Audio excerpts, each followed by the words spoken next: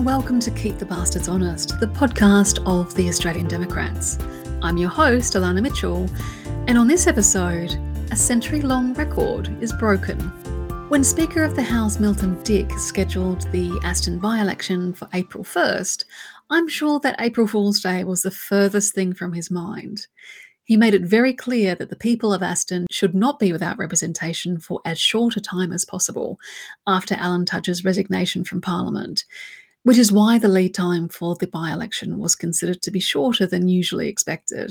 The result of the by-election, where Labor's Mary Doyle finished the job she started in the 2022 federal election and whittled Tudge's margin down past nothing and into a 7% margin in her favour, meant that the joke was very much on the Liberal Party. For the first time in more than a century, a government has increased their majority at a by-election by taking a seat from their opposition. Leonie Green, our lead Senate candidate for Victoria in the 2022 federal election, joins us to chat about the remarkable results in the Aston by-election and gives us her insights on the political environment in her home state. Leonie, Steve and I pay our respects to the traditional custodians of the lands upon which we met and their elders past and present. Sovereignty never ceded.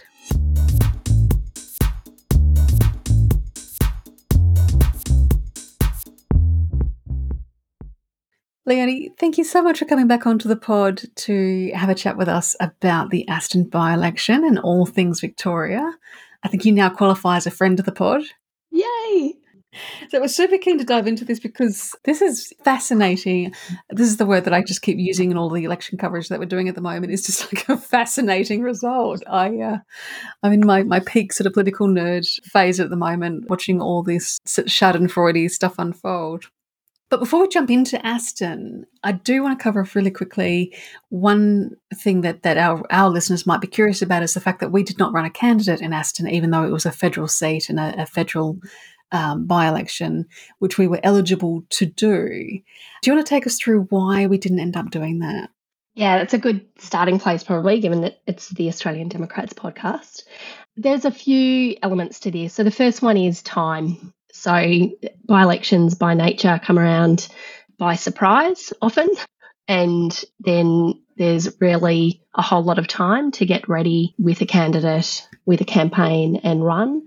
This one in particular came around quite fast because I think even the Liberals and the Greens were caught flat-footed with the efficiency with which the Speaker Milton Dick chose to schedule this particular by-election. I think the Liberals in particular expected it to be another couple of months before, after the time that they picked, which is the 1st of April, before they actually scheduled it.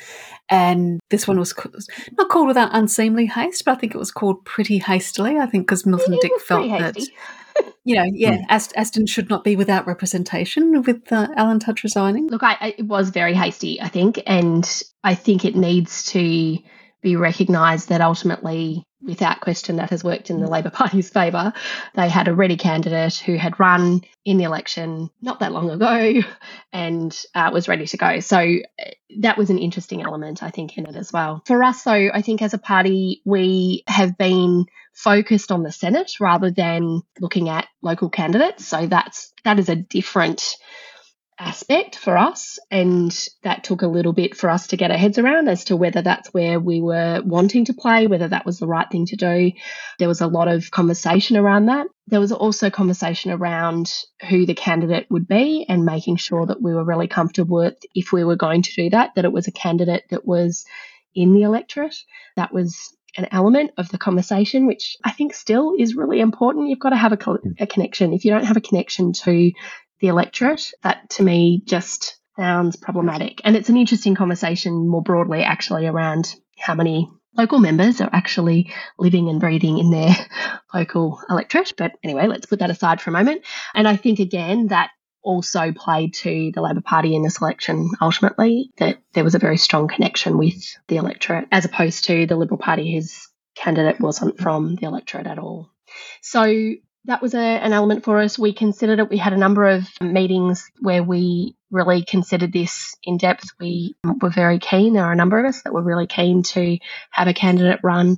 We called out for candidates as well, but made the call at the 11th hour with the 11th hour timeline that we had not to run in this by-election. So it was a decision of not feeling that we were ready from a campaign perspective, not ready from a candidate perspective at this point in time. And again, as I said, it is that shift from a Democrat's perspective of focusing on a local electorate and what that electorate needs, which is really quite different to what we have been focused on as a party, which is as the Australian Democrats and looking at the role that we could play in the Senate. So a number of things kind of working against us, if you like, timing being absolutely the number one.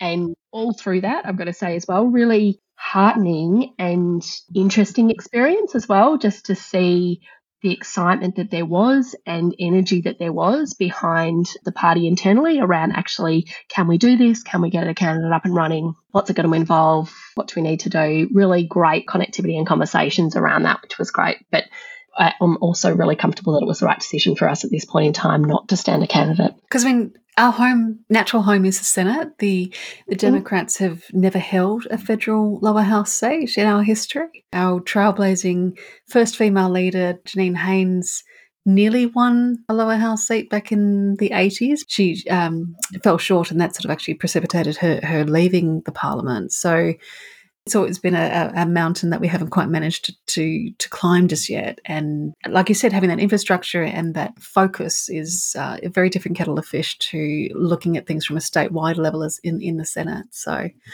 just in case anyone is curious as to why we didn't run, that's why. If we had run, I think in many ways the goal for us was exposure and just having it seen that we were there and we're back and we're running. But I think with that, with every decision like that, there is always that question of the risk and reward. And if we wanted that exposure, we want it to be the right exposure, that we're ready and that we're really clear on our message and we know what we're doing and we're ready to run. And with 5 weeks, try and pull all of that together, that was going to be a too hard a hurdle, really, for us to jump at this point in time.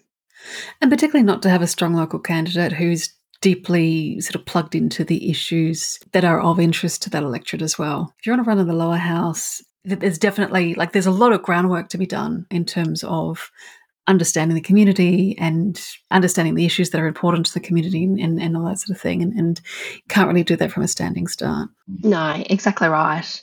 And that is where if you look at what Mary Doyle was able to really do in that space, having run in the 2022 election, she wasn't at a standing start. She was absolutely ready and raring to go and very well connected and ready. And the results in 2022 really spoke to that as well, actually. She had already made a really great headway, and I don't think that has been sufficiently highlighted actually in a lot of the commentary about this by-election. There's this kind of assumption that it's an overnight success in a sense, but actually not that long ago she'd already made it a marginal seat. She carved 7% off Alan Tudge's margin last year.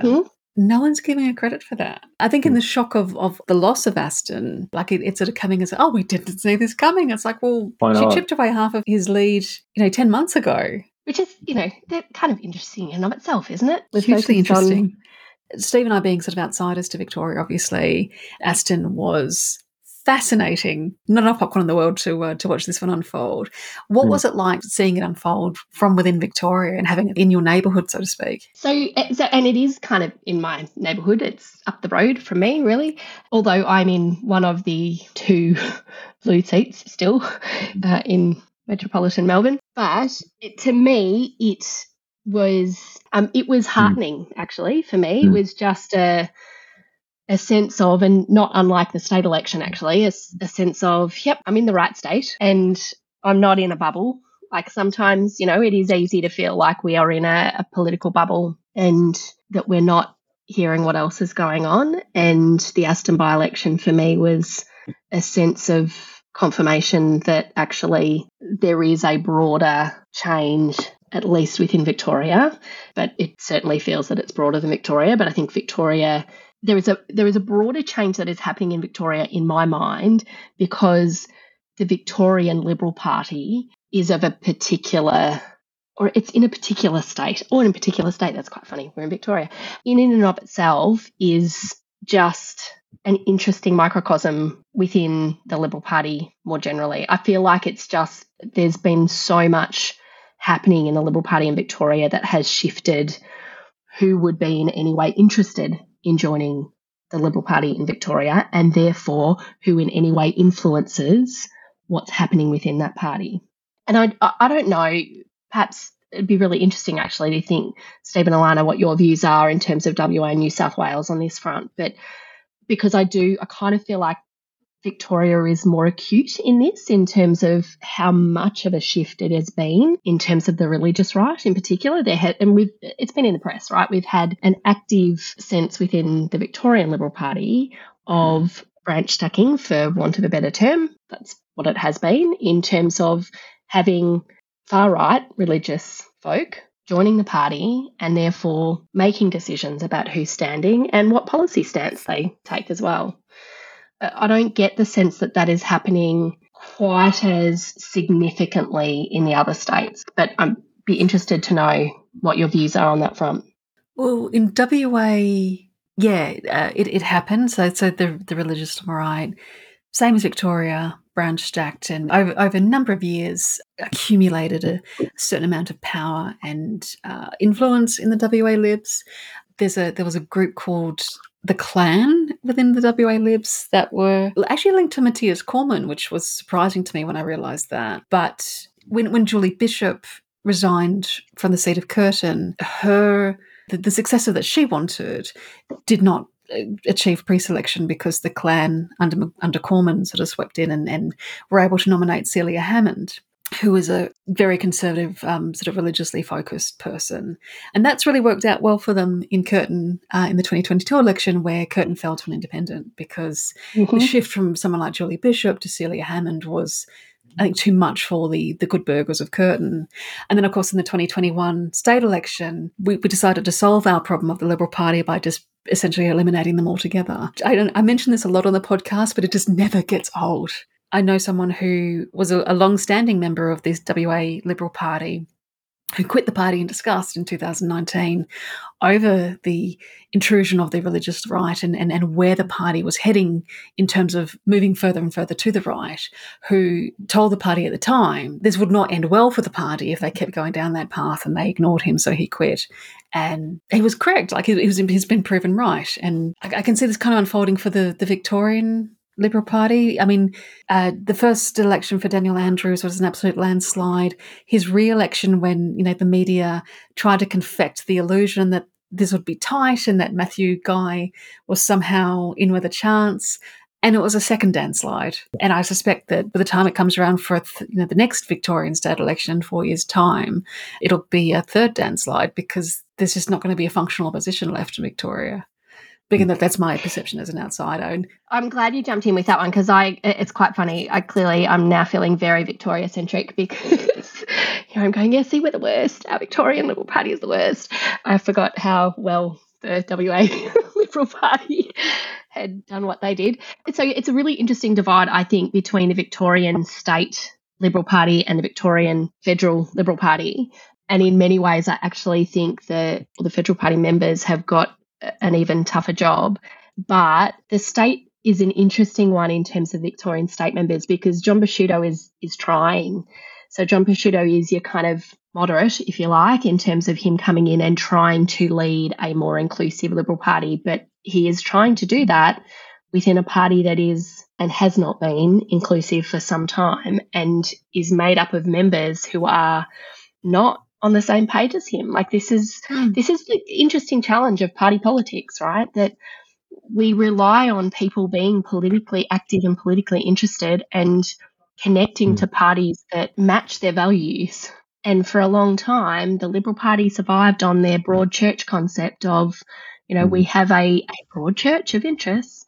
The problem is that they don't anymore, and it is becoming a more and more narrowed political view. And so anyone within that party that is of a moderate persuasion is really hamstrung. So John Busutto tried to expel Maura Deming and did not succeed, backed down, in fact. So, and we should come back to that because that's interesting in and of itself. But I just want to jump in. Like, I'm bristling a little bit at the idea that a Christian takeover of the Liberal Party is being done better in Victoria than it is in New South Wales.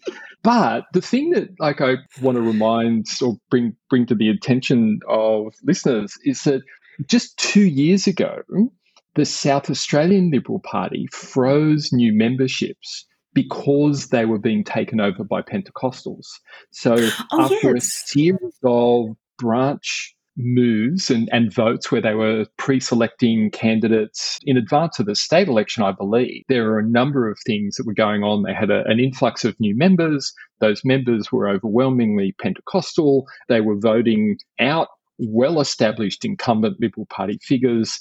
And in the fallout of that, they actually stopped accepting new members while they sorted this out. So as much as we have issues in both Victoria and New South Wales, South Australia actually went so far as to say no new members because it's that bad that it's impacting our ability to actually be a functional party. We think it's undermining us at a fundamental level, which I find funny. Yeah. All right. Well, South Australia definitely wins, I think. Oh, I'm not going that far. I'm just saying.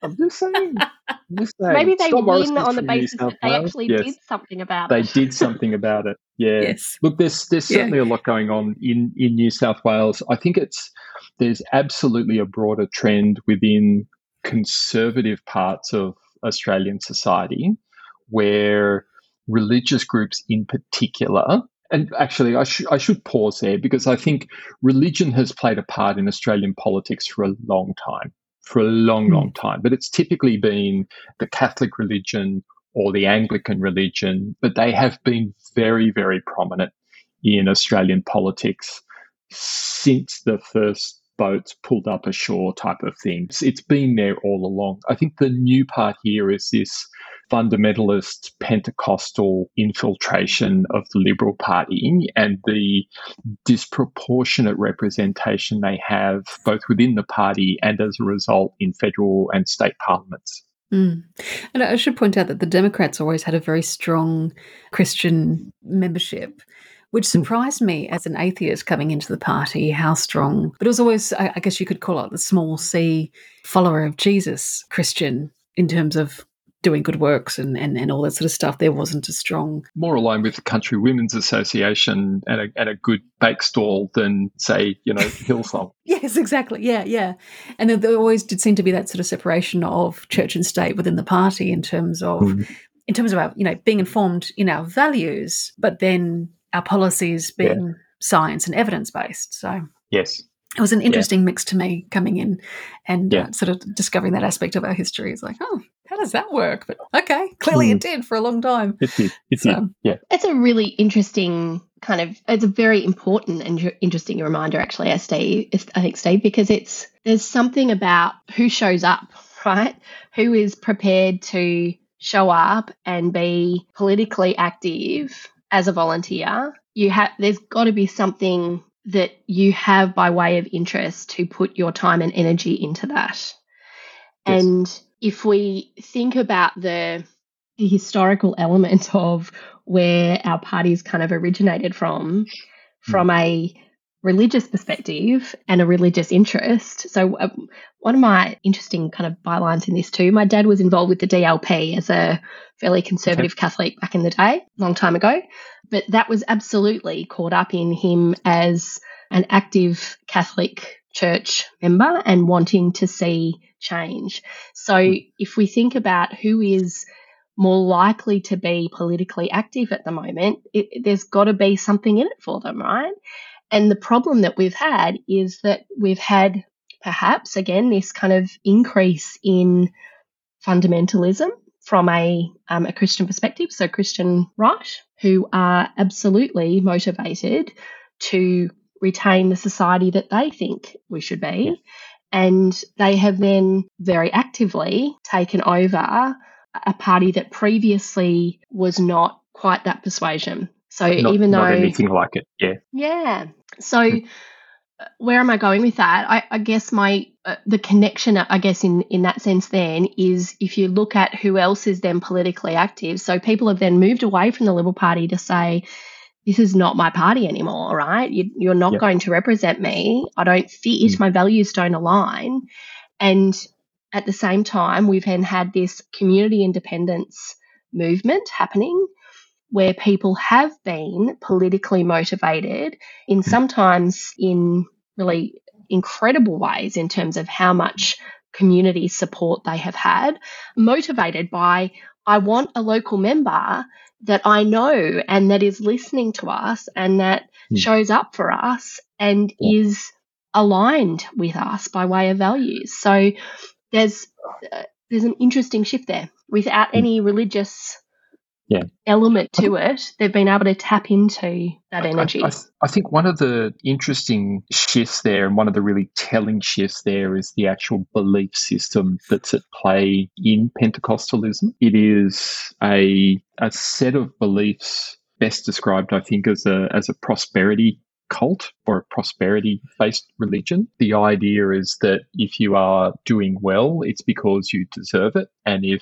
bad things are happening in your life, be it illness, accident, injury, or poverty, misadventure of one sort or another, that is your fault. It's a reflection of a character flaw on your part. For people with that worldview to seek to take the reins of government casts a really dangerous and toxic shadow over our public service, which is geared towards providing a social safety net so that people get an education irrespective of their circumstances, that people can seek healthcare irrespective of their circumstances, that people can seek justice irrespective of their circumstances. That is not what they believe, and it is not how they make policy. And you can see that quite clearly playing out in things like the robo-debt scheme, where that was absolutely a manifestation of that belief system. There was a vulnerable group who were being punished because they were vulnerable, and that is an indication that they've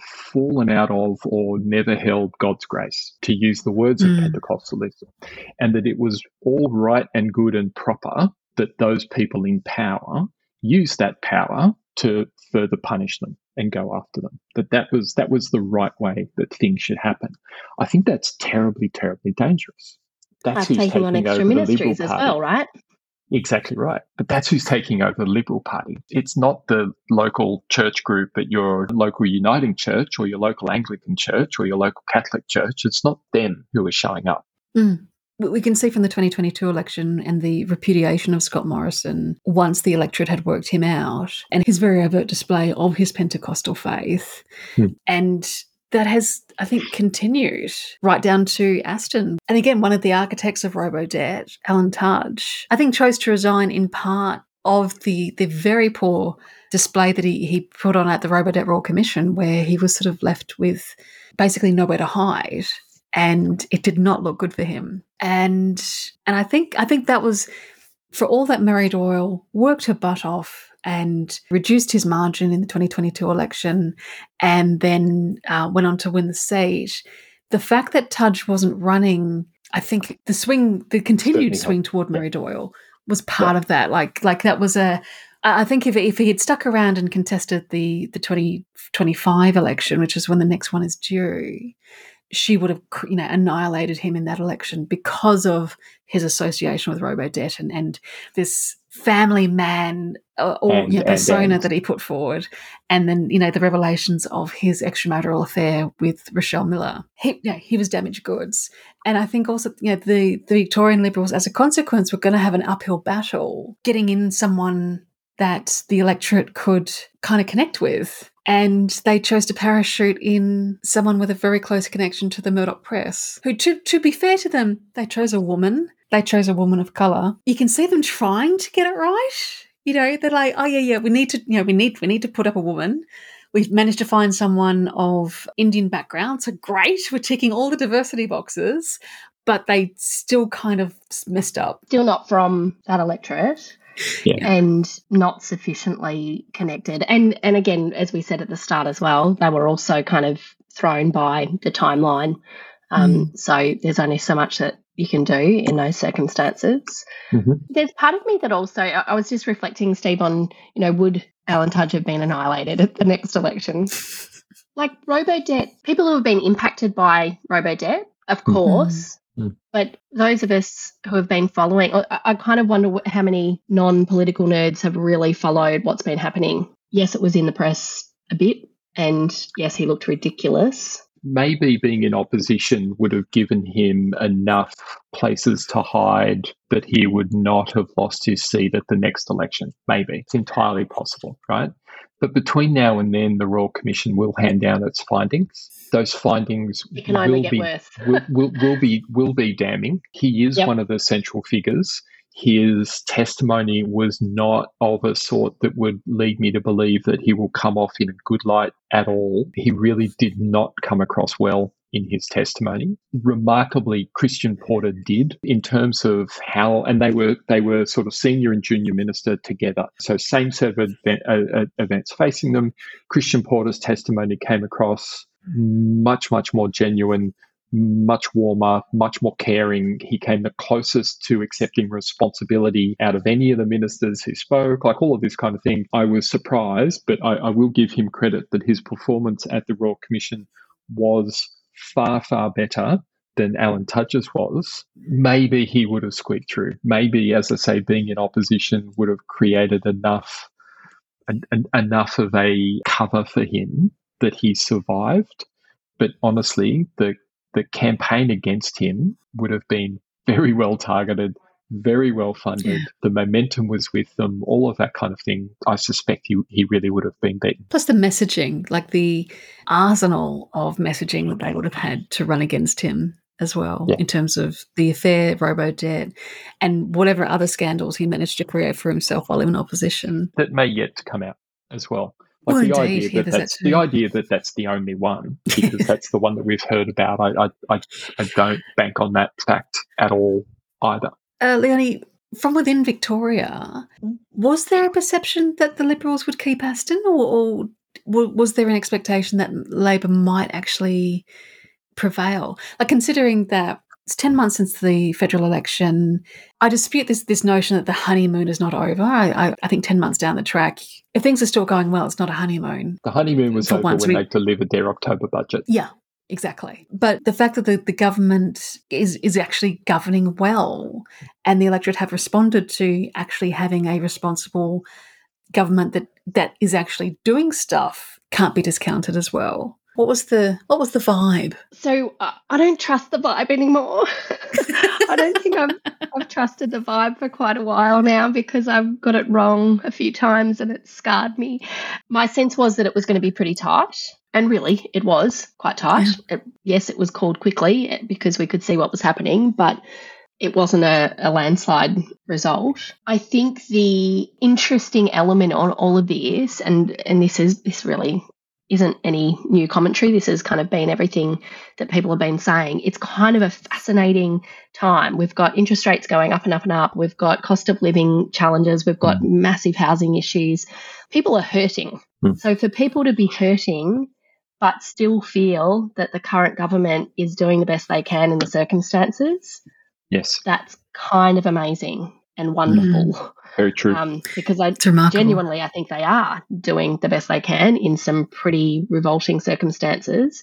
For that to be, in essence, the judgment that the people in Aston have made, I think is really heartening. And it's always hard in any election to kind of go, okay, is it a judgment on the government or is it a judgment on the woeful, ridiculous opposition? Who knows? I would like to think in Victoria it is a little bit of both. But, at the same time, I think with every election, and this is this challenge, right, of what bubble are we in and what echo chamber are we kind of really listening to? The first preference votes for Labor and Liberal in the Aston by-election were really very, very close. And I think that is really important to remember in all of this, that this is not about people across the board going, the Labor Party are fantastic. We still have, let's go roughly half of the electorate little bit less than, but roughly half of the electorate, saying, actually, the Liberal Party are okay, or we want the Liberal Party.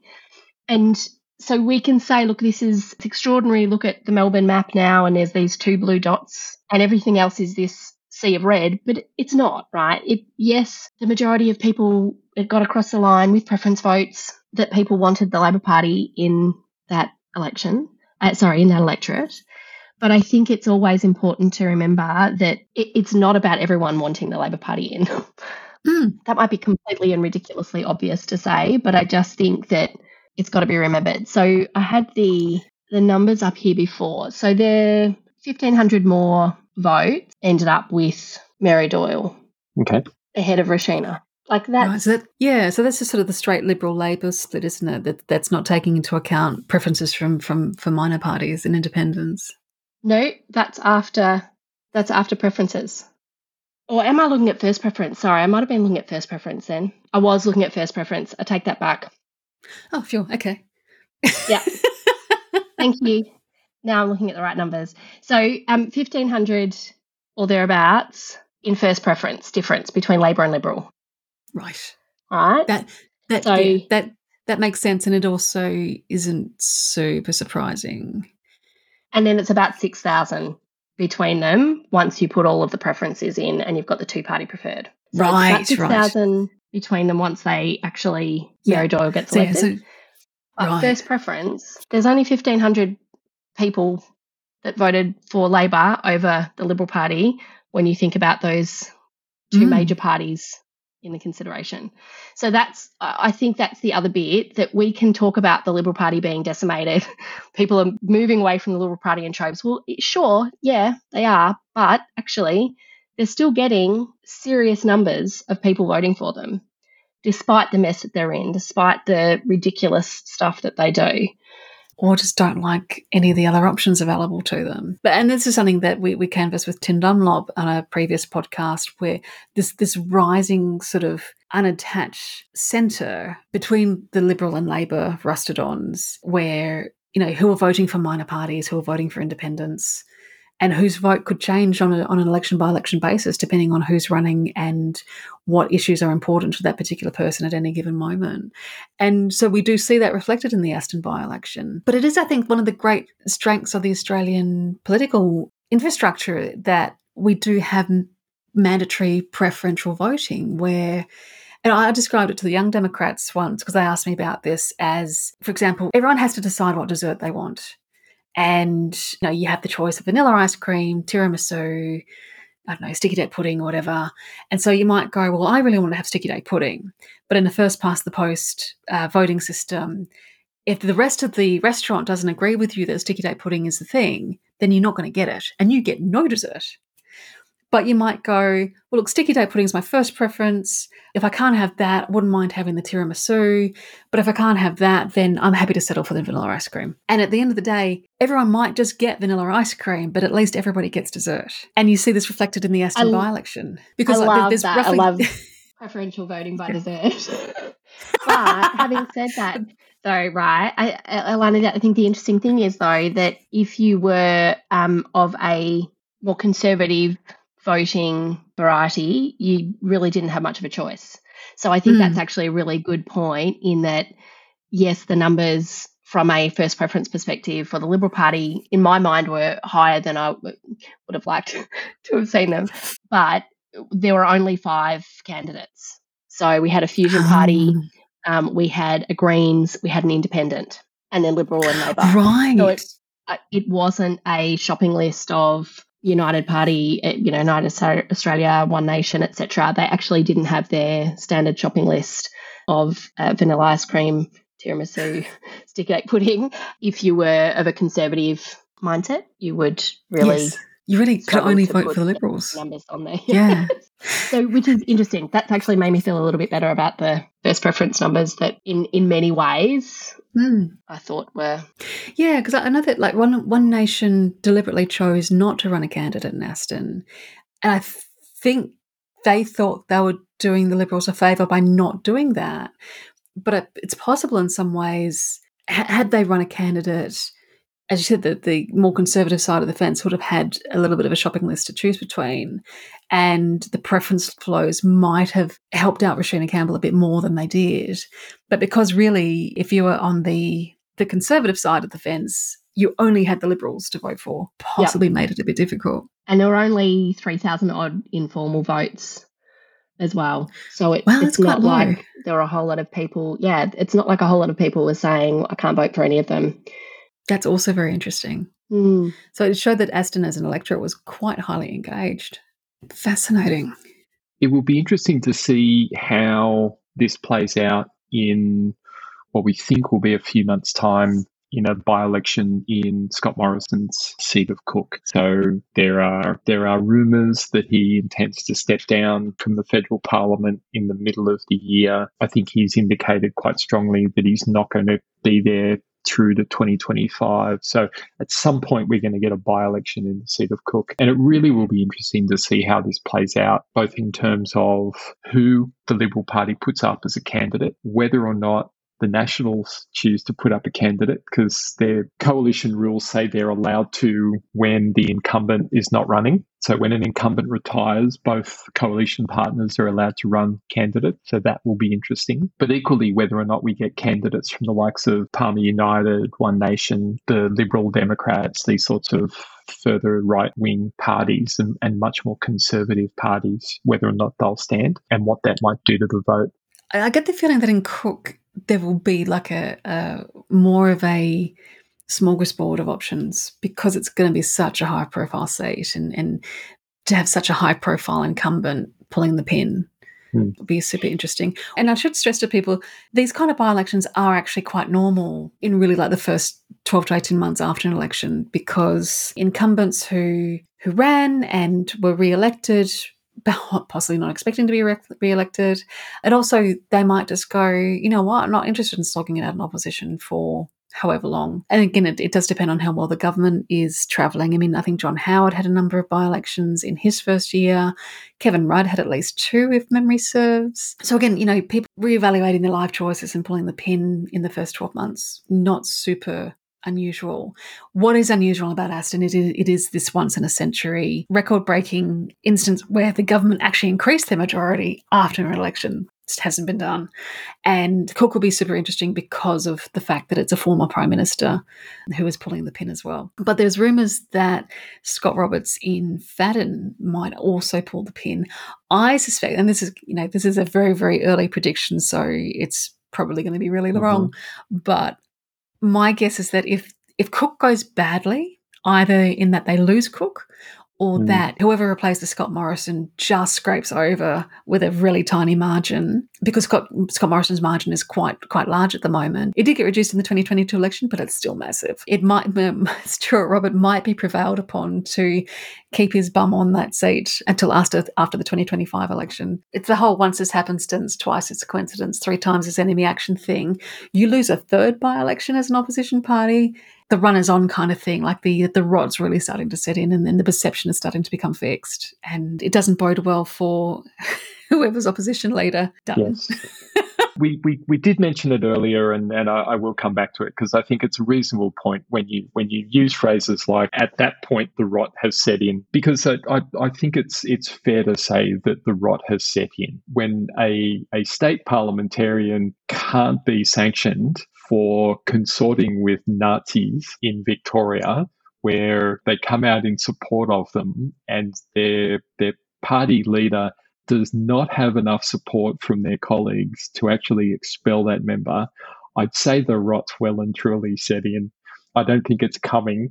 I think we're well and truly past that point. And the electoral results over the last 18 to 24 months, there is no signs of stability anywhere on the electoral map for the Liberal Party. I don't see where they're rebuilding anywhere. All of it is breaking apart under their feet. But also, I don't see any sign of them actually understanding that they have a problem. It again comes to mind that Simpsons meme of Principal Skinner going, "Am I out of touch? No, it's the children that are wrong." I mean, from the WA election onward, the response from the Liberal Party has been, no, the voters are clearly mistaken. Right through to the federal election, right through to Aston. I mean, to give him credit, Peter Dutton did go on in Siders the day after this what was a shocking loss to the Liberal Party. He fronted up and he expecting did to be talking about a victory, but do go on. Yep. Yes, yeah, but he still fronted up. Even he didn't pull out at the last minute like some might have expected him to. His answers were exactly the same. Well, we'll look into this. We're going to have to consider this. Well, what? Yeah, already you're only just now considering it? And where's your results from the last election and the Victorian state election? Like, you can't just keep navel-gazing and thinking that you are... Have you ever seen a rock climber fall off the side of a mountain? And as they gather momentum, one of the clamps will ping out and they'll fall further, and the next one will ping out and they'll fall further. That's the Liberal Party right now, hoping that the next clamp is the one that holds. There's nothing to be done other than keep falling and hope the next one holds. But that's basically them right now. No, you're right. It's a really good analogy. And then there's no reflection. There's no, and all the commentators that they actually listen to are going, well, this is what happens when you go woke, and you know, clearly you were too far to the left. You know, this whole you're chasing Labor to the left notion, which as a left-leaning progressive party, we're going, so you what now? Yep. Because progressives tend to castigate Labor for following the Liberal Party to the right, but the answer being, well, clearly we are not conservative enough. We need to move further to the right because, as on a previous episode, Steve, you were quoting Rowan Dean on Sky News Go in the New South Wales state election, saying that the Liberal Party were not offering voters what they wanted, and therefore they voted Labor because the Liberal Party weren't conservative enough. Much as I deeply despise Dutton, and I've not hidden that, I don't think it's just him. I mean, he's the figurehead. He's the very visible element of all of this, but it's not. It's not he has him, but it's his goal, though, right? His goal is to keep the party united, and for whatever reason, that was his goal. Apparently, even for the Aston by-election, keep the party united, and he believes he is succeeding somehow in doing so, despite people that he's losing, including Ken White this week. He is holding on to the members that he has rather than actually thinking about where can our new members come from. I think the example that you gave earlier, Steve, of South Australia tried to stop what was happening within the party in a way that the Liberals have not been able to do, it seems, anywhere else. I'm not sure they succeeded, but they tried, and that's not happening elsewhere. And they're clearly not actively trying to find new members that will feel like they fit. Yeah, like they would be.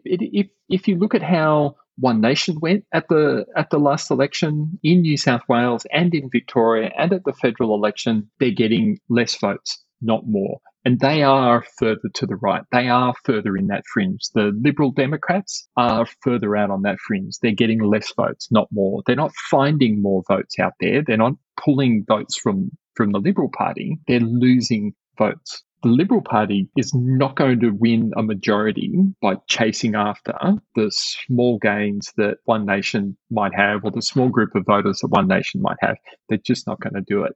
And they're not going to do it in a way that stops them bleeding even more voters from that more moderate centre-right fringe or area, right? Like, it's just not going to happen. They're going to lose hundreds of thousands of voters from that centre-right area, that more moderate area. They're not going to find them further out on that fringe, no matter what Rowan Dean thinks, no matter what Peter Credlin thinks, no matter what Andrew Bolt thinks. Those tactics aren't vote winners. They're great for Sky News' rating. They're great for the business model of News Corp. They are not good for Australian politics, and they're certainly not good for a group of people who want to form government. It's just not the way it's going to happen. One thing that came up that I thought was super interesting was the fact that now, with the loss of Aston, the majority of the seats held by the coalition are now in Queensland, where they are formerly a single party under the LNP. And therefore, Queensland now dominates the federal caucus and therefore dominates policy development and so on and so forth. Now, there is a perception that Queensland is by nature a more conservative state, and I think that can be highly contested depending on which area of Queensland you're in. But as a whole, the LNP is definitely more conservative than, say, the New South Wales division of the of the Liberals. And so if they are now dominating discourse and the direction of the party and everything else, everyone's been quick to blame the moderates for rolling over and, essentially playing dead. And look, there an element of that. And the electorate took care of a lot of the so-called moderates in the 2022 election. But there's nobody left to challenge the worldview of the LNP within that party room, except for Bridget Archer, who apparently is under threat of having her pre-selection disendorsed for the next election. If the Queensland group of the party gets to dictate policy going into the next federal election, then Queensland may be the only seats that they win. But they won't win in suburban Melbourne. They won't win in suburban Sydney. They won't win in suburban Perth. They may even struggle to hold seats in suburban Brisbane. But those will be the only places that they do win if they do, pretty much. There might be a few sort of standouts, but the policy that comes out of Queensland is driven by the likes of Matt Canavan. Like, that's not an election winner. Matt Canavan's suite of policies are not the thing that gets you sweeping into government. We're not going to get a Matt slide. That's just not going to happen. They'll end up with less seats in the lower house than the Greens. Yeah, well, now the Nationals, I can't remember the figures, but it's something like, I think, 21 to 26 in the federal coalition. Because the Nationals at the moment have kept all their seats. And the way the LNP works is that when you get to Canberra, you choose which party room you choose to sit in. So you either sit in the Liberals or you sit in the Nationals, because they are one party in Queensland. And so on a federal level, the Liberals used to be the dominant coalition partner and used to have the majority of the seats. But now the Nationals basically they're almost level pegging, which means that the Nationals will now have greater sway over policy and positioning in that as well. And that's probably not going to do them much good. No, it's going to lose some votes on people who are serious about climate change. It's going to lose some votes on people who are serious about the environment and biodiversity. Equally, it's going to lose some votes on people who care about, social justice issues, because the National Party doesn't have a strong social justice platform by any stretch. I just can't see it happening. Like, it's another plank falling out under their feet while they pretend that they're doing everything in their power to make it stop. There's not enough self-reflection. There is no cleaning house. There's no leadership. There's no policy agenda that reshapes or redefines who they are. There's no vision setting for the future. And the idea that that's going to come from a collection of Peter Dutton and the Queensland LNP, nope.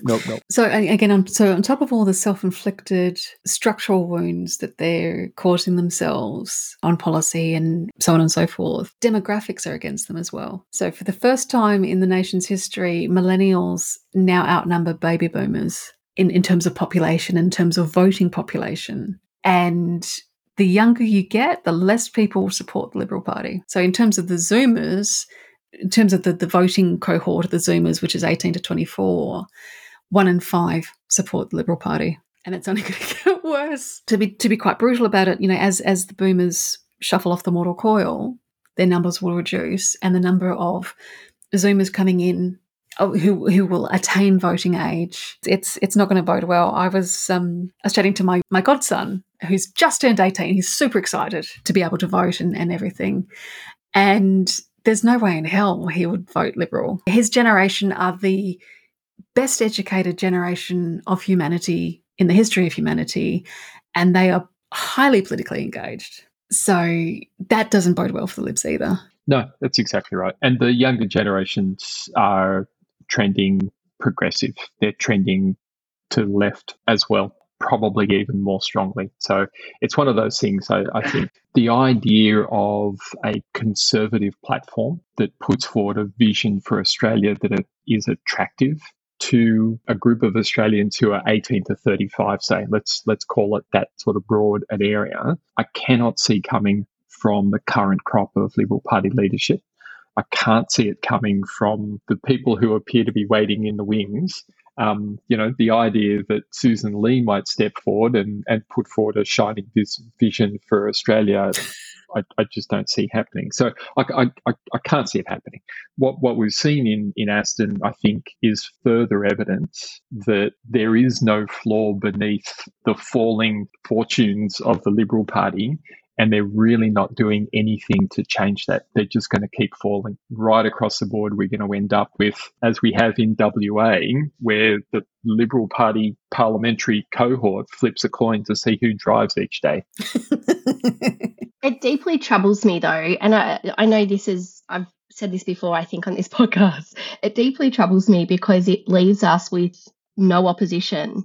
So even in Victoria, where I think Dan Andrews and his team are actually doing a great job in really difficult circumstances, I want an opposition that is holding them to account more. I want an opposition that is advocating in a genuine and appropriate way for greater transparency. We don't have it. Don't have it. And we're not going to get it in the way that the Liberal Party are behaving. And that deeply troubles me in terms of where we're going. I'm hopeful that in the next federal election, we end up with a much stronger crossbench, to the point where that crossbench becomes the force for that sort of constructive opposition, that force of tension that sees much better legislation pass Parliament and much better policy enacted. It's not going to come from the opposition party, and that's really what we need to see. Because I agree with you. I think it's important for the quality of our government that you have that constructive opposition rather than just somebody taking up seats saying no. Yeah. And there's sort of murmurings that really the Greens are now assuming the role of the opposition in terms of being sort of more constructive than that. But A, difficult to do when you've only got 4 members in the lower house, no matter how many senators you have. And B, that I think will present challenges of its own to the Greens, because their activist base, I think, will struggle with the constructive opposition side of that. So it's not going to be an easy ride for the Greens either, I don't think, in that sort of respect. Can we touch on briefly with the media? Because I was really taken aback by how shocked the media were at the Aston by-election, because leading up into it, everyone assumed it was going to be close, partially because of the great work that Murray Doyle had done in the 2022 election in shaving off Alan Tudge's margin, but also because I wasn't closely looking at the polls, but the polls seemed to indicate that it was close. But I was saying to a friend of mine, I really felt like the media was sort of telling on themselves by being so astonished at the result. And she said to me, well, this was actually unprecedented. They've never seen anything like this before.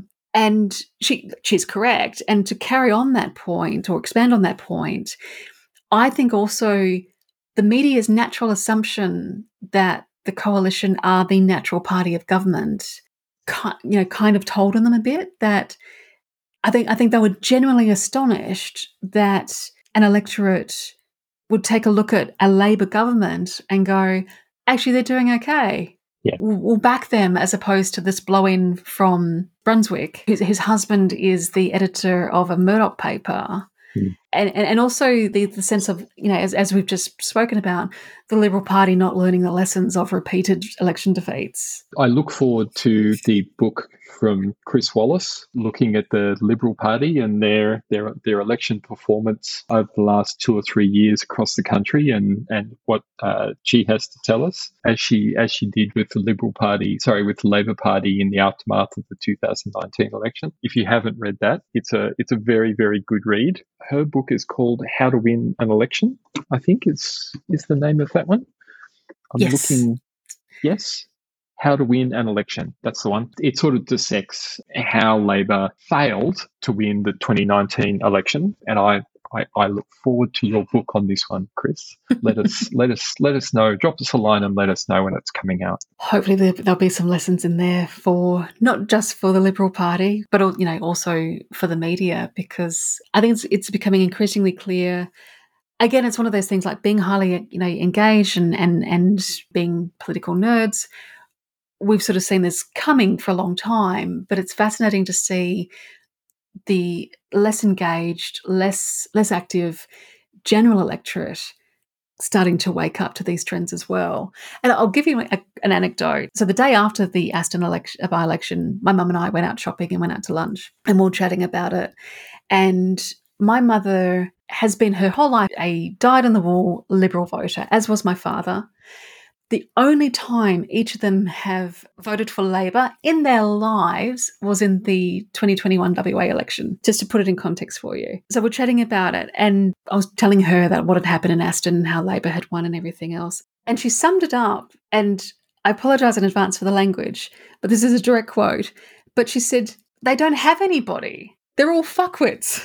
And I was very entertained by that, and I sent a message to the WA State Executive, because they all know Mum. They met Mum during the 2022 election, and just give them a bit of a laugh on her political insight.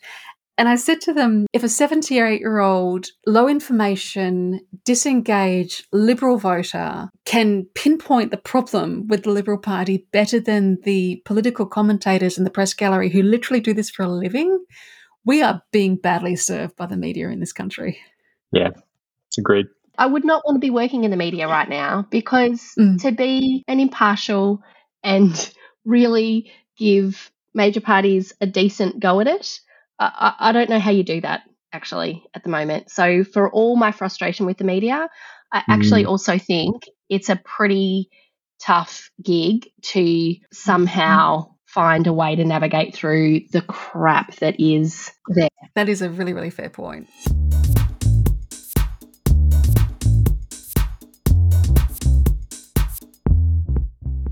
When I was listening to this episode during the editing process, I had a case of the I should have saids. There was an additional point I wanted to make about the media and the loss of Aston by the Liberals, and only in the edit did I realise that I didn't make it. So, having the luxury of being the host and editor of the pod, I'm going to make it now. Something that I found surprising and interesting in the narrative of the Liberals being in serious trouble after the Aston by-election was a theme that seemed to have emerged alongside it, which was this kind of mild panic or alarm about them being in trouble. And underlying that was this assumption that the existential crisis enveloping the Liberals is bad for the country. And it comes across as this assumption that the Liberal Party has an inherent right to exist, and in existing has an inherent right to be a party of government.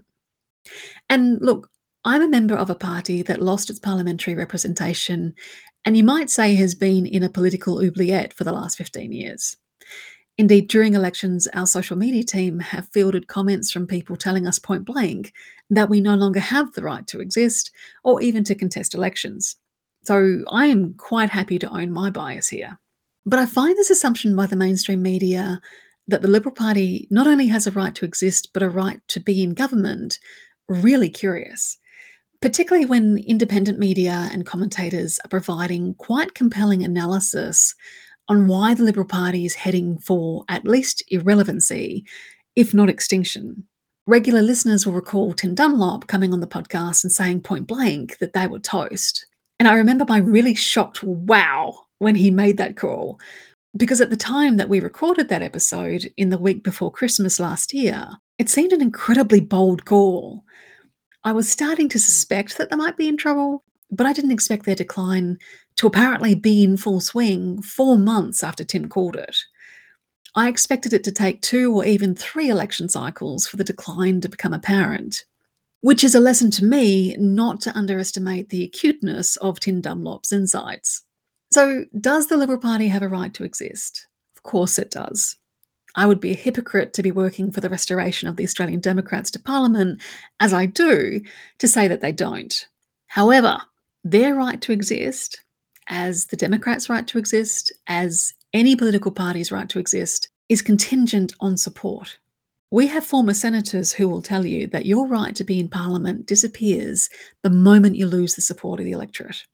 And as we just got done discussing, the way the current parliamentary Liberal Party seems determined not only to not learn the lessons from all the elections that they've lost over the last couple of years, but to then double down on all the behaviours that have contributed to those election losses, means that they are destined to continue losing that support. And if they keep it up, eventually they will lose their parliamentary representation. It took 2 election cycles for the Democrats to disappear from the federal parliament. It seems unthinkable at the moment for the mainstream media, but it is entirely possible for the Liberal Party to lose their parliamentary representation. So that's a really long way of saying that the disruption and transformation of our politics has only just begun, and you'll probably see it speed up over the next couple of elections. And it will be very interesting to see whether our legacy parties are paying attention and their willingness to change with the times. So thank you for letting me indulge in that thought bubble. I hope it all made sense and maybe gave you something to think about. Until next time. Keep the Bastards Honest is brought to you by the Australian Democrats. This episode was edited and produced by me, Alana Mitchell. If you'd like to keep in touch, you can find us on Facebook, Twitter, Instagram, YouTube, and LinkedIn by searching for Australian Democrats. And you can see what we stand for, what we value, and what our policy positions are at our website at democrats.org.au. Until next time, thanks for listening.